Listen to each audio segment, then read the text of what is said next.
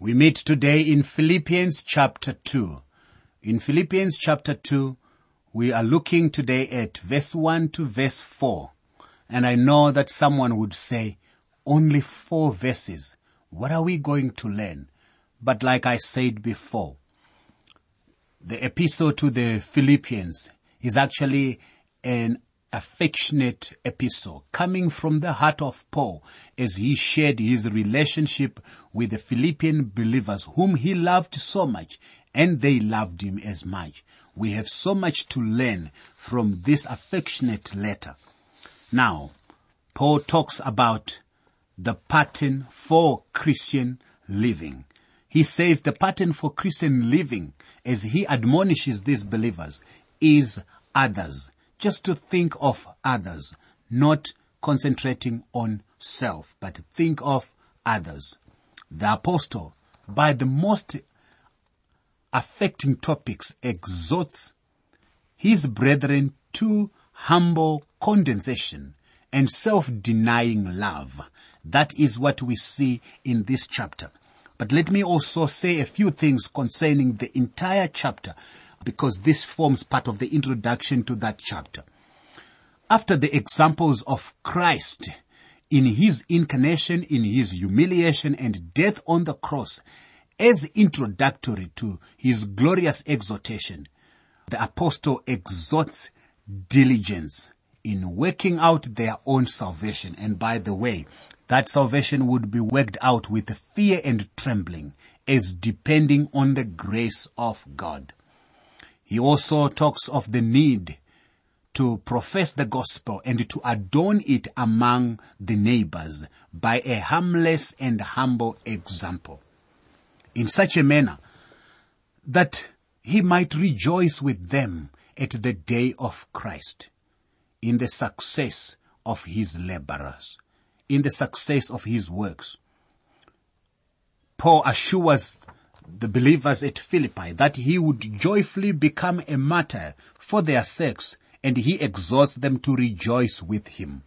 He hopes to send Timothy to them shortly, whom he highly commends. And remember, Timothy was a wonderful disciple of Paul, as he does also Epaphroditus, their messenger to him, who had been sick and was grieved that they had it, and who, as God had mercifully restored him, longed to return to them. The apostle therefore sends him back and exhorts them highly to value him as such as he, seeing he had disregarded his life to supply their lack of service. You see, these people could not be able to go to Paul and minister to him, but Epaphroditus had disregarded his life to go and fill in for them. That is the message that comes out of this chapter. But today we are simply looking at the self-denying love, which highlights others.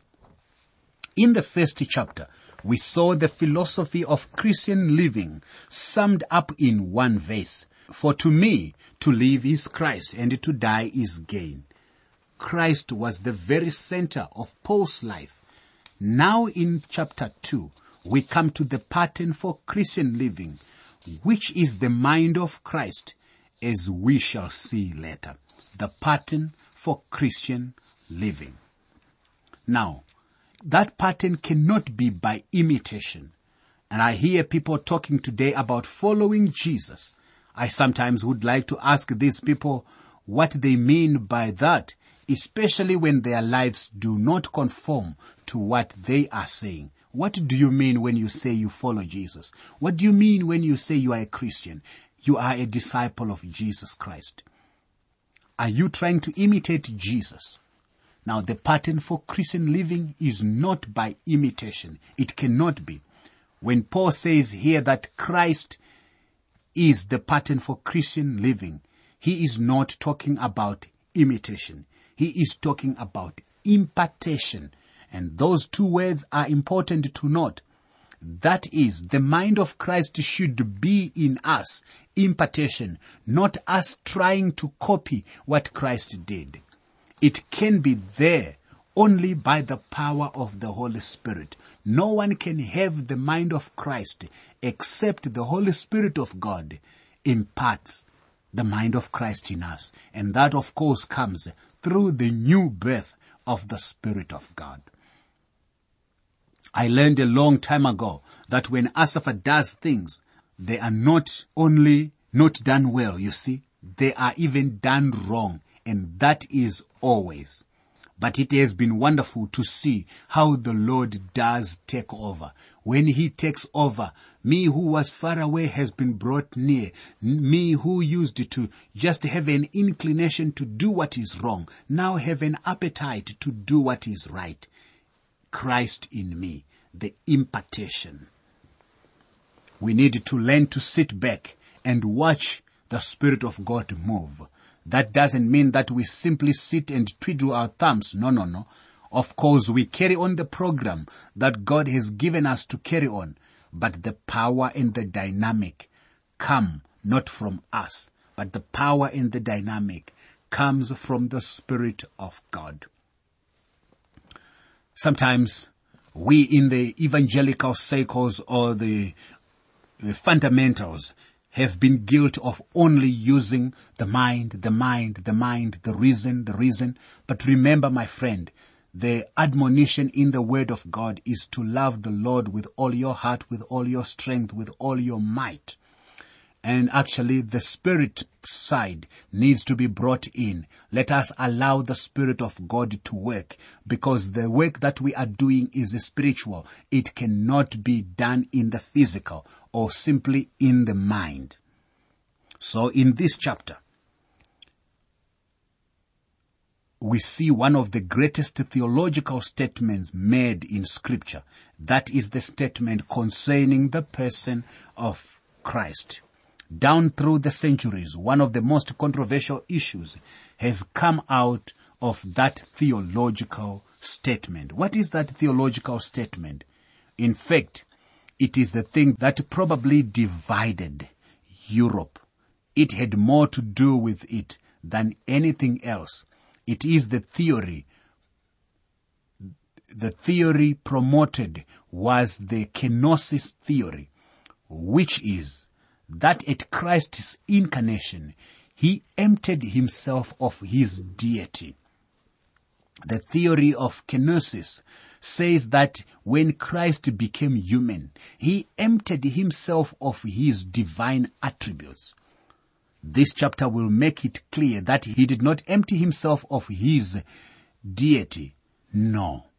That is a subject that needs to be clearly understood as we go along. Now, let's talk about the pattern for Christian living, which is others-centered. Before we get into the controversial issue, let's notice the practical side. This is a practical epistle, and it has a practical side. Therefore, if there is any consolation in Christ, if any comfort of love, if any fellowship of the Spirit, if any affection and mercy. Philippians 2, verse 1. The if which we see here after therefore, it begins this verse. That if is not the if of condition. It's not a conditional clause. It's not a conditional preposition. This is not a conditional clause, my friend. You will find that many times Paul uses if as an argument rather than a condition. That is the case in this particular verse. You can almost say, therefore, since there is consolation in Christ Jesus. Paul is a logical thinker. It has been said that if you do not find Paul logical, you are not reading him right. It would be more accurate, therefore, to translate, since there is consolation in Christ, and since there is comfort of love, and since there is the fellowship of the Spirit, and since there is tenderness and mercy. Therefore, these things are there. Because they are there, the logic of it should then be expected. These are facts, in Christ, in fellowship with Christ, is consolation. There is comfort of love. There is fellowship of the Spirit. There is affection. There is mercy. Because those things are there, what must happen? Since these things are blessed realities, how incongruous for any saint to act as if they were non-existent. If any Christian would then act as if they were not there, that becomes incongruent. Now, in view of all this, Paul says, fulfill my joy by being like-minded, having the same love, being of one accord, of one mind. What is this saying? Paul is saying, fill up to the full, because there is consolation in Christ. There is comfort and love. There is fellowship. There is affection and mercy. Fill up to the full and make my joy complete. And how are you doing it? By being like-minded, having the same love, have one accord, be of one mind. He wants his cup of joy full and running over. The Philippians can accomplish this by obeying Paul's admonitions and exhorting the virtues to which he exhorts them. Even though he is in prison, he is rejoicing in the Lord. But he says that he would rejoice even more if he knew the gospel was working in their lives, especially the believers at Philippi. What is it that would give him joy? Remember, even when he started in chapter 1, he rejoiced in them. Every time he mentioned the Philippians in his prayers, he did it with great joy. Why? Because in the body of Christ, there was consolation, there was comfort, there was fellowship, affection, and mercy. He had even received that comfort, consolation, and mercy from their ministry to him. So he says, be like-minded, having the same love, being of one accord, of one mind. You see, there had been a little difficulty, as we noted before, in the Philippian church. Not much, but just a little. And Paul wants them now to be of one mind. He is not asking them to be carbon copies of each other. No. In most churches, there are two groups of people. One group for the pastor and one group against the pastor. The people who comprise these groups are not thinking for themselves, but they are simply carbon copies of the group leaders. Jesus Christ does not want us to be like that. To be of one mind is to let the mind of Christ be in you. That permits differences of expressions, differences in gifts, differences in methods of service, even differences in minor doctrines. We won't be beating each other on the head because we disagree on these things. If we have the mind of Christ, we will all agree on the major tendency of the faith. That is important. So Paul says, fulfill my joy by being like-minded, having the same love, being of one accord and of one mind. You see, unity is defined as something far deeper than consent to a common creed. Union in a form of worship and even participation in a common task. Unity is of heart, soul, and mind. This is what Christ can do, and he will do. That is why he says, being of one accord and of one mind. It is not just unity by means of a consent to a common belief, a uniform union in a form of worship or participation in common rituals or tasks. That is not unity. Unity should be of the heart, soul, and mind. Let nothing be done through selfish ambitions or conceit, but in lowliness of mind, let each esteem others better than himself. Now, that is the main theme of this passage. The pattern for Christian living, others. Philippians chapter 2 verse 3 is the verse we have before us. Now, factious strife, intriguing for office, a desire to put oneself forward, a partisan and factious spirit, self-seeking, that is not welcome among the people who have one mind, who are of one accord. Conceit here refers to empty, proud, or groundless self-esteem. Ambition and vanity will destroy the unity and the harmony of the church. Paul's prohibitions here are indicators of what is wrong, which he wishes to correct. Christians should seek the approval of God, not the applause of man. So he admonishes with lowliness of mind, and this is humility of mind and deportment, a deep sense of one's littleness. This indicates self-forgetfulness in serving others, the spirit which most resembles Christ. The pathway to unity is lowly and lonely. Let each esteem others better than himself. This means go on regarding others above yourself. Is that what drives you, my friend? Or you are driven by what is good for you? In fact, the saying continues to be heard all over the place. What's in it for me? When are we going to hear people asking questions? What is it that I'm going to do for them, rather than what is it that I'm going to get out of them? The pattern for Christian living, others. This is Christ-like spirit of humility, which fixes its eyes on the excellency of others and judges them from that standpoint. When people say have the same mind that was in Christ, you see, he saw the hurts of others. He saw the needs of others, and that led him to be willing to cry. Have the mind of Christ. You remember that Paul has mentioned this before. He said that there were some who were preaching Christ out of envy and strife. Now he says, let nothing be done through selfish ambition or conceit. Now I would say most of the difficulties in the church today are not due to doctrinal differences. They are due to strife and envy. Some people just naturally cause trouble. Some people don't like to be in church and see that the church is simply going on well. Rather, they would cause strife. They would cause divisions.